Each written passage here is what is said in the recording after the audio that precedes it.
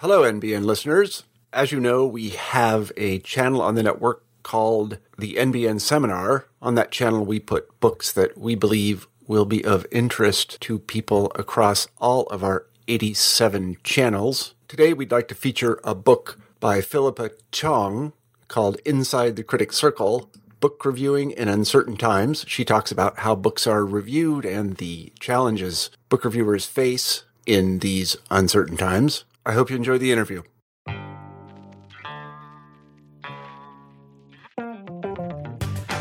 Welcome to New Books in Critical Theory. On this episode, I'm talking to Philippa Chong, who is an assistant professor in sociology at McMaster University, about Inside the Critics Circle, book reviewing in uncertain times. So welcome to the podcast. Thank you very much. This is, I think, a brilliant book, and it's part of a really rich moment in the sociology of culture that's coming out of North America, which I guess tries to grapple with the question of how do people make judgments in culture, and one really kind of obvious set of people making judgments are critics. And I guess the place to start is why were you interested in critics? What why are they important, and why are you interested in studying them? Yeah, so as you say, there has been a lot of growing interest in judgment in the cultural sociology. And as a sociologist, I've been really interested in questions around worth and worthiness. So these include things like who or what do we deem to be worthy? What are the criteria by which we measure this? And also who gets to do the judging? And in fact, critics actually grapple with very similar questions, but specifically on the topic of books. So they have the task of determining which books are worthy of reading or not. They have to determine what the relevant criteria for making those judgments are, which is tricky in the absence of really any kind of objective standard of aesthetic quality for what makes good fiction. And many reviewers also question or have the question put to them about why they should be in the position of making those types of judgments, especially at a time when you can go online and find 500 other opinions. What makes their opinion stand out or particularly worthwhile? So what I do in this book is draw on interviews that I conducted with book reviewers from places like the New York Times or the Washington Post. And my goal was to describe how critics grapple with these types of questions throughout their review process. I was really interested in that idea about kind of grappling with, I guess for those of us who just, kind of read critical judgment, there's a sense that people will, kind of engage with their subject matter and they'll write about it. And, for some people it's a job, for some people it's associated with other elements of their work or their field. But you start, I think, with a big, if I might call it this, a big theoretical idea that the story here is about uncertainty, and essentially, as you've alluded to, grappling with uncertainty. And there are lots of different kinds of uncertainty when people are making judgments. And it'd be good to hear, I guess, a bit more about that central role that uncertainty plays when you're thinking about the work of critics. Yes, absolutely. So the arc of the book really starts from the beginning of the review process, which is, which books get selected for review, which critics get selected, and how do they figure out whether a book is any good or not. Then it continues on to how critics do the work of actually writing the review, and ends with some of their reflections on what they think the value and impact of their reviews are. But in telling that story, overlaid on top of it, I chop up the book into 3 sections that explore 3 types of uncertainty that also impress themselves on the review process in a way that's separate from just deciding whether a person enjoyed a book or not. So the first type of uncertainty I talk about is called epistemic uncertainty. And that really just refers to problems or difficulties regarding figuring out the actual quality of a novel, given that reading and thus reviewing is so subjective. Social uncertainty refers to thinking about how an audience will respond to a review and how these responses can be unpredictable, which affects how critics write their review. And the third form of uncertainty is called institutional uncertainty. And this refers to the lack of clarity and coherence around what the meaning organization, and future of reviewing is. And this really comes to the fore when critics reflect on the value of what they do. And while I use the language of uncertainty, I don't want to suggest that critics, are sort of wringing their hands and not clear of what they're doing and making it up on the fly. Instead, the language of uncertainty is just meant to point out that reviewing really isn't a rote or routine activity, and that there are a whole host of considerations and even dilemmas that critics confront and address in the review process that extend well beyond the pages of the book that they're reviewing. Yeah, I mean, one of the things that we'll get into a bit later is the idea of reviewing as sort of a risky business, actually. Yeah. That can have considerable, negative effects if the process, I guess, goes wrong. But before that, you'd mentioned or you'd given a hint as to the structure of the book. One thing I quite liked was almost a kind of a political economy of publishing opens the book with this idea about, how both editors and critics themselves select books, matching to reviewers or, the kind of the process of creating a critical review. And I guess the question that stood out from the early part of the book was, I guess, what do we learn here about what kind of books deserve to be reviewed? And throughout actually many of the examples and the data, that there is sometimes some real ambivalence actually about the idea that some books deserve it, some books don't, some books have to be reviewed, some books shouldn't, this kind of thing. Absolutely. So many readers may be surprised to learn, as I was, that it's not actually the best books that get reviewed, or that are seen as the most deserving of being reviewed. And in some ways, I shouldn't have been surprised, because if you think of it, there's literally tens of thousands of adult fiction titles that get published every single year. And it's a practical impossibility that review editors could go through every single one, figure which one is good, and then select those to include in their review sections. It's impossible. And more to the point, as one editor told me, they have a lot of other concerns other than quality that actually guide their decisions. And I go through some of them in the book. So for instance, one of the first steps in selecting which books to review is actually a process of elimination. And in particular, some genres of books really don't stand a very good chance of being reviewed. So books that are in genres of general or historical fiction, the more literary types of books, they're more likely to be reviewed than, say, works of science fiction or romance. And again, this is somewhat independent of whether the book itself is very good. The little description of genre on the press release or on the cover of the book really dictates its odds of being reviewed in the first place. And additionally, there's some books that get reviewed not because they're necessarily good books as a criterion of deservingness, but because they're called what people describe as big books. So these are books by famous authors or books that have generated a lot of buzz. And many editors felt compelled to review these books, not because they were necessarily good, but because they were news events. So this might include books that are published by famous authors or books that otherwise have just generated buzz through publicity efforts, or even information about size of advances, for instance. And so I write about this and other considerations in the book, but the point is that there's a lot of practical logistic concerns that drive the selection of book reviews that are not about just whether the book deserves to be reviewed from a quality standpoint. And I think one logistical issue that hasn't been written about much, but is so painfully obvious, is that whether or not you have an appropriate reviewer to review the book. And finding the right reviewer for a book was a crucial part of the selection process, because when you have a book that you want to review, finding the right person, the right reviewer to evaluate it was seen as important for really the entire legitimacy and fairness of the review process that would unfold thereafter. So editors talked about making good matches, almost like a matchmaking language they used. And the idea was that you wanted to select a reviewer who was available, but also had the right sensibility or the sense of openness to appreciating a novel for what it was.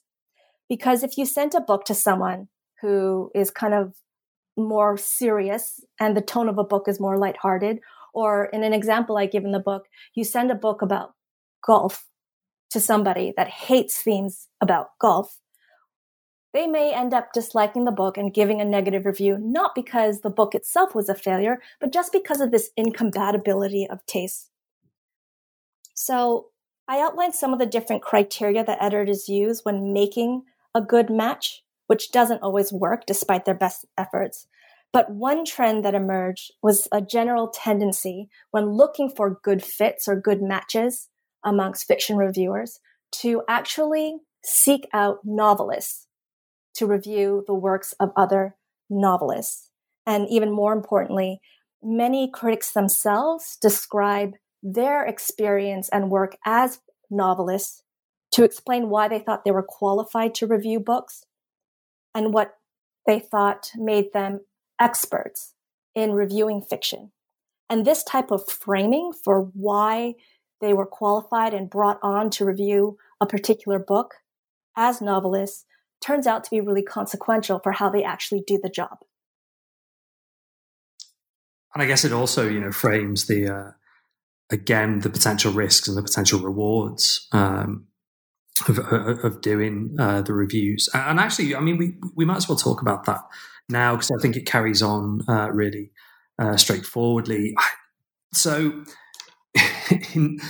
this is a serious work of sociology, but also like at the same time, there is almost that kind of gossipy element of like, so let's hear about negative reviews. What happens when things go bad? What about kind of potential sort of scandals? And again, because this is a really good kind of comprehensive analysis of questions about criticism. You manage, I think, to both show, I suppose, the dynamics of how a critic might manage a negative review when reviewers are allowed to, kind of go to town on an author, punching up, as it were, but also actually the consequences of the constraints on reviews. And I think one of the terms you use is kind of a conservative effect across critical judgments, that it's comparatively rare to see one of these, sort of wild negative reviews. So yeah, it'd be interesting to hear both about the kind of the risks, but also crucially how risks are managed when reviewers are doing reviews. Sure. And so here we're moving squarely into the second form of uncertainty that critics face, and this is social uncertainty, the inability to predict how audiences will respond to what's written in reviews and how that shapes what critics do. So there are multiple audiences for a review, right? You can think of the editor of the review section. You can think of the general readers. But one type of reader that really loomed in the minds of critics when they're writing their reviews, and this might be because they're novelists themselves, is the person at the other end of the review, the author whose work they are evaluating. And when thinking about the person at the other end of the review, it led some people to play nice, by which I mean they might have read the book and felt that there were definitely some failings, but they would temper the intensity of their criticism by doing things like including more plot summary, including more information about the author and other works he or she has done, filling in the review with this type of information to crowd out space for more explicit evaluative, and especially negative comments. So why did they do this? Well, for some novelists and just reviewers in general, they were really aware how a novel really represented maybe 3-4 years of a person's life. And it was difficult for them to dismiss it out of hand, knowing the kind of impact that could have on the author. But what was surprising is that one reason critics also decided to play nice was not because of the impact the review could have on the author under review, but actually the consequences it would have for them as professionals. So, speaking about risks, many people mentioned that another good reason to play nice is because there were a bunch of social risks that could come to them if they were too cavalier in the way that they criticized a book. So what were some of the risks that they talked about? Well, there was a risk of confrontation. So publishing and the fiction world, it's a small world and people run in small circles. So this would mean that if you wrote a bad review of somebody, it's very likely that you might run into that person at some kind of publishing event down the line. One critic talked to me about a time where she wrote a bad review, and years later she was at a party and the wife of the author marched up this broken figure to her and then continued to shout her down in front of everybody at the party. Another risk is alienation. So when critics write up a positive review, it's a pretty nice, clean activity. You get to read a book you really like. You get to tell readers about a book that you really like. And, in theory, the author is delighted to have gotten a positive review. But when you write a negative review, you run the risk of alienating or compromising your relationship with other people in the publishing industry. So let's say that if you write a negative review of a book, which is edited by someone that you want to work with in the future, if your review is seen as too negative, is it possible that that editor might not want to work with you in the future? It's not an impossibility, but it's uncertain. Finally, many critics expressed that there was a fear or risk of retribution. And so this would mean that if they were too explicit in their negativity towards a book, there was fear that the favor would be returned down the line. So this could take the form of the scorned author and his or her friends and family bombing your book online. It could also mean that the person might actually be in a situation where they get to review your work in the future, or maybe they're going to be sitting on an award jury down the line where you are actually the subject of evaluation. And as one critic put it very simply, if you give a negative review to a writer and that person is on a prize jury, that person's not going to vote for your ass.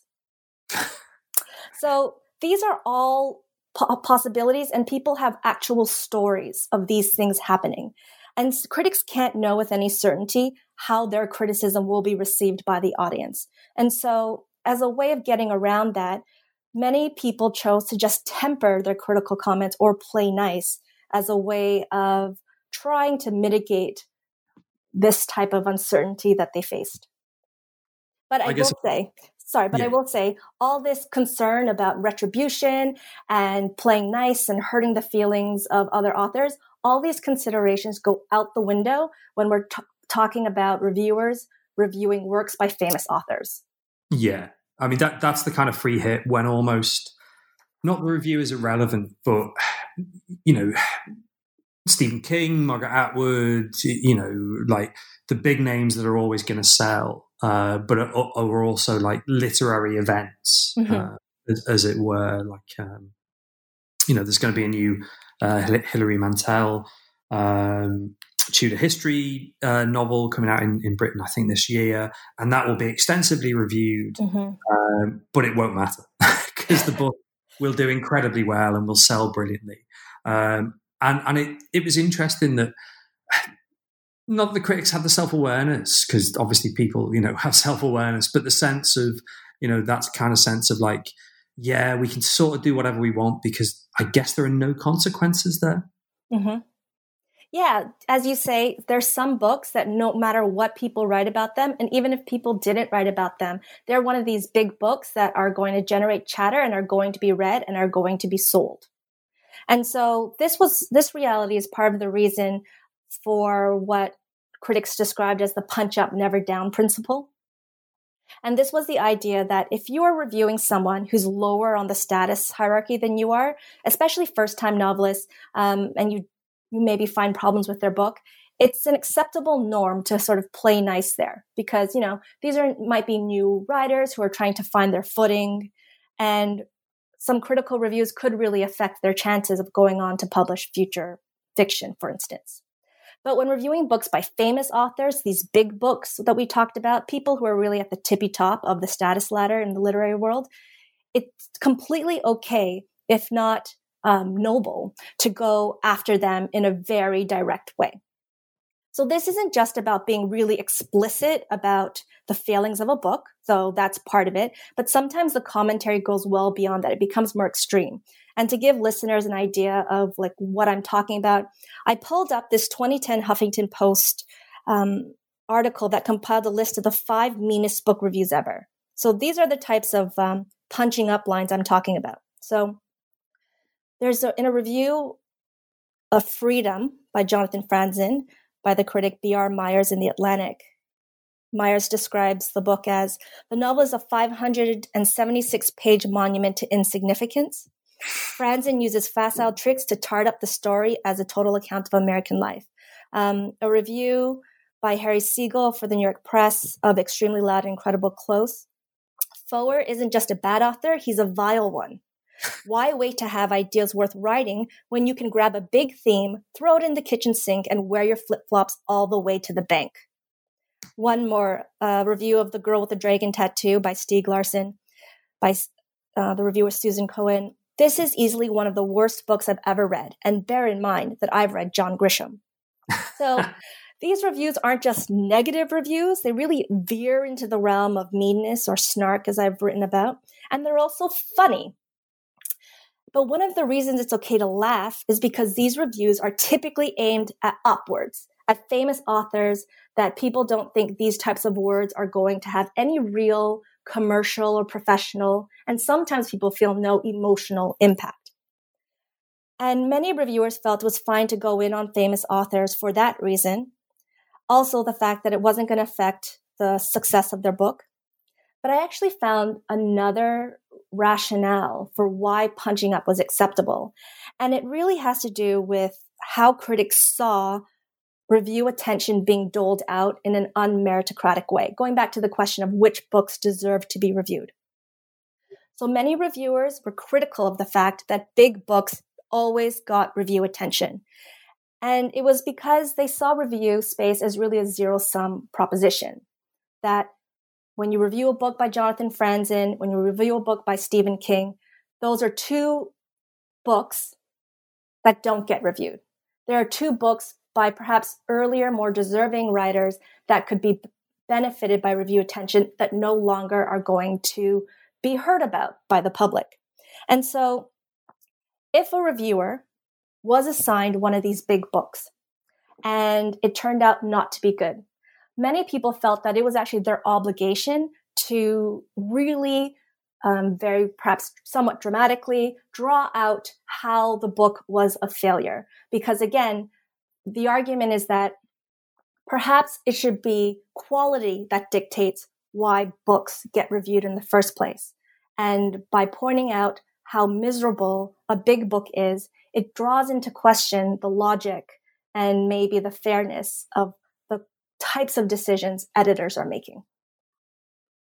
I mean, it tells us something about, and this isn't the way you phrase it in the book, but almost the kind of like moral commitment that reviewers have to defending book reviewing as, you know, a kind of a practice that they think matters. And, you know, that, I guess, sort of strategic use of snark, of, you know, amusing kind of negative reviews to say, well, actually, you know, it's a problem that this kind of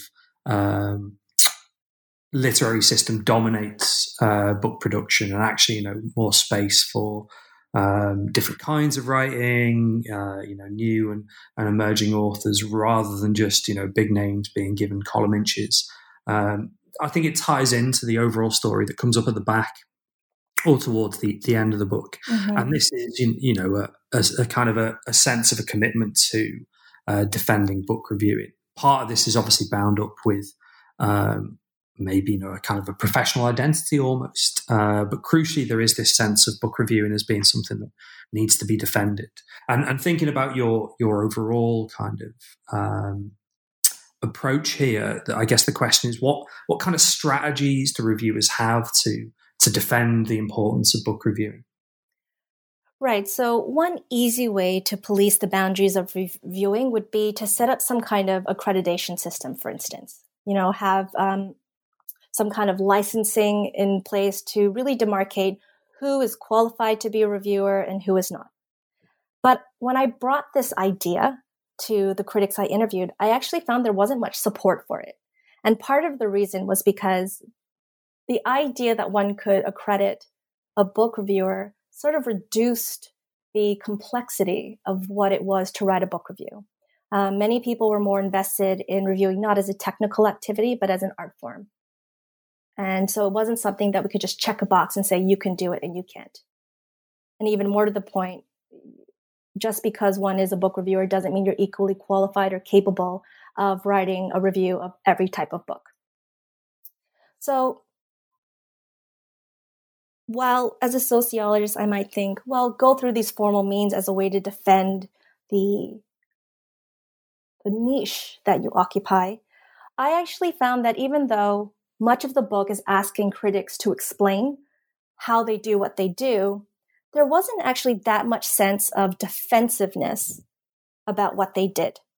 And what I'm trying to say here is that while critics think very carefully about what they do and how they write up their opinions, this didn't necessarily mean that other types of criticism were getting it wrong.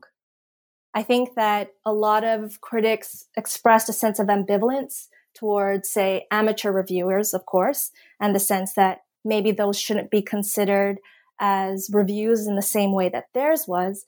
But the issue there is not how to defend the boundary of a book reviewer versus what we see on Amazon, but instead it was more of a philosophical challenge that presented itself, which is about how do you define what is unique? What is the unique value that is on offer by professional reviewers that isn't being given by, say, amateur reviewers or even academics as well? Obviously, like this lays open the question of, so what should we be thinking about as the future of book reviewing? You mentioned the importance of how reviewers situate themselves in a world where, like, effectively everybody is reviewing everything all of the time. Even through kind of metricized systems of give us your feedback with a smiley face or whatever. Through the kind of Amazon product reviews and those sorts of systems. So, what do you see for the future of this? That on the one hand, I think the book makes the case that this is almost a kind of crucial part of how the literary field functions, both in terms of people's investments in it, but also in terms of kind of helping the literary field, move along and, discover new works and things like this. But at the same time, as you say, it's not like that people you were interviewing are suddenly manning the barricades saying, we have to resist and, get a special status for ourselves or whatever. So, yeah, what do you think, will we still be, talking about LA Review of Books, London Review, the kind of critics pages of New York Times or Huffington Post, or in 10 years' time, or do you think it will be a very different system? So I think that book reviewing is stubbornly persistent. I do. And you can see that, in the past 10 years, as the internet and digitization has matured, we see that certainly there are spaces where amateur reviewers can continue to prefer their opinions on books. At the same time, papers journals like the New Yorker or even like the New York Times, they also are gravitating towards the internet as well, using that as additional space to provide additional book commentary, for instance. So I really shy away, or I'm not convinced that the proper way of thinking about the future of book reviewing is about whether one form will go extinct because of the presence of another. I'm not convinced in that, because I think what we're seeing is that, if anything, just new niches, new entrants in the field have emerged. But what I do think the consequence of that is that it means that the extant forms of reviewing, again, need to articulate what is their unique value in this reviewing ecosystem which again includes amateurs, but also includes literary essayists and also academic. And that's what the final chapter focuses on. And related to this, something that people have brought up when I give a talk on this book is like they say, well, why did you use the term critics and reviewers interchangeably? Because it really annoys some people. And the reason I did that was because, well, first of all, there's no real consensus on what the definition of a critic is versus the definition of a reviewer. And I don't think that's a bad thing, because rather than making the distinction between a critic and a reviewer a property of individuals, I think it's more useful to think of different genres of reviewing. So, on the one hand, we have the most specialized kinds. Those are academic reviewers who write academic essays in special journals for academic audiences. Then we have literary essayists. These are people who write maybe in The Atlantic, The Nation, the New York Times, or the New Yorker. And these are people who are writing about a range of books, usually after they've been published for some time. And maybe there's a comparative element, and they're writing for people who are seeking out specialized essays on literature. Then you have the journalistic reviewers. So these are the people that are the core of my study. Their mandate is to write about books as they come out for a general reader and give them a sense of what's happening in the conversation, as well as whether some books are worth reading or not. And then we have amateurs, right? This is the most general group of reviewers. They cover the widest range of fiction. They're going to cover the romance novels and things that aren't making it into the professional newspaper pages. And their reviews might be more skewed towards product recommendations. And of course, people get upset because sometimes you get a review that says, 1 star because the book cover was bent, right? So, there's all different, the point is there's a different set of concerns with these different genres of reviewing. And I think the way to think about the future of book reviewing is, again, how is each one offering something unique? And another reason I don't think it's useful to think about criticism, the powers of criticism as invested in special people, is because indeed you see that English professors who work in academic reviewing also cross boundaries, right? They cross boundaries and will write for the New York Times. Same with literary essayists. And indeed, some amateurs have even crossed over into professional reviewing, as I write about in the book. So in that wider field, the task is to say, what is the unique offer that journalistic criticism can give to the everyday reader? And so laying that down, what do I think is the actual unique value of book reviews as I understand it? Well, I think what book reviewers who publish in newspapers can do, that is unique from literary essayists and is also unique from amateur reviewers, is actually make books newsworthy. So when you think of the mandate of a newspaper, the goal is ultimately to convey information that's seen as useful to citizens for understanding the world around them, right? That's what it means for something to be newsworthy. And our ideas of what newsworthiness is always changing. So there was a study by the American Journalism Review that looked at changing newspaper coverage during the 20th century. And they found that during this time, attention to local, national, international politics declined, but space devoted to business doubled. And also the idea of what was newsworthy also opened up to include science, medicine, and the arts. So I think when we look at the pattern of retrenchment in newspaper reviewing, when we see that standalone sections are actually closing down, what we're seeing is a questioning of the news value of books and a changing of our conception of what the value of books are and how they're relevant to understanding daily life. I'm taking a long walk here, so I hope you'll stay with me. But this really isn't, this idea that, well, what is the value of books? That's not really contained to the issue of books. We see that in the questions of arts in general. right? We see this in the questioning of the everyday relevance of arts, whether it's expressed through cuts for funding in arts education or arts organizations.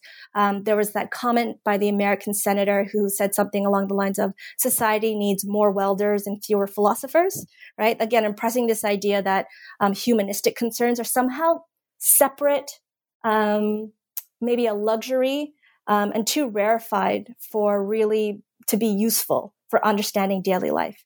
And even when I wrote this book, when you asked me at the top, why critics? I had to answer this question to many people, my dissertation committee, reviewers and such. And I was regularly given the advice that I needed to try really hard to convince other people how this book isn't just about book reviewing. It's not just about fiction reviewing, but really it's a convenient, clever case for studying something else, for studying some broader and more important social issue. So all of this, again, points to how the status of the arts, the status of the humanities in general, and its utility for understanding daily life is really in question. And so I think that more than arguing for why a particular book is worth reading or not, the distinct value of book review sections is that they are a place where people can explore and make the arguments for how art and themes in fiction are germane and are useful for understanding daily life, and that they are newsworthy and something that can help us navigate the world around us.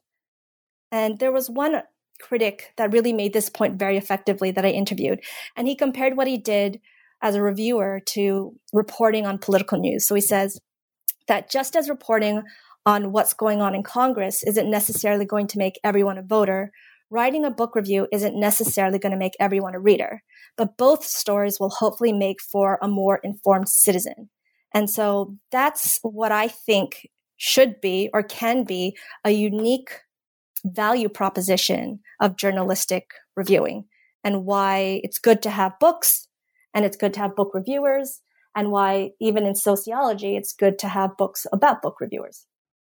You've outlined, I guess, a major project as well as, a crucial defense of the practice that you've been studying. And I mean, I like to close the podcast by asking people what they're working on next, which is obviously a bit mean considering how much work it is to write a book and, how long the process takes.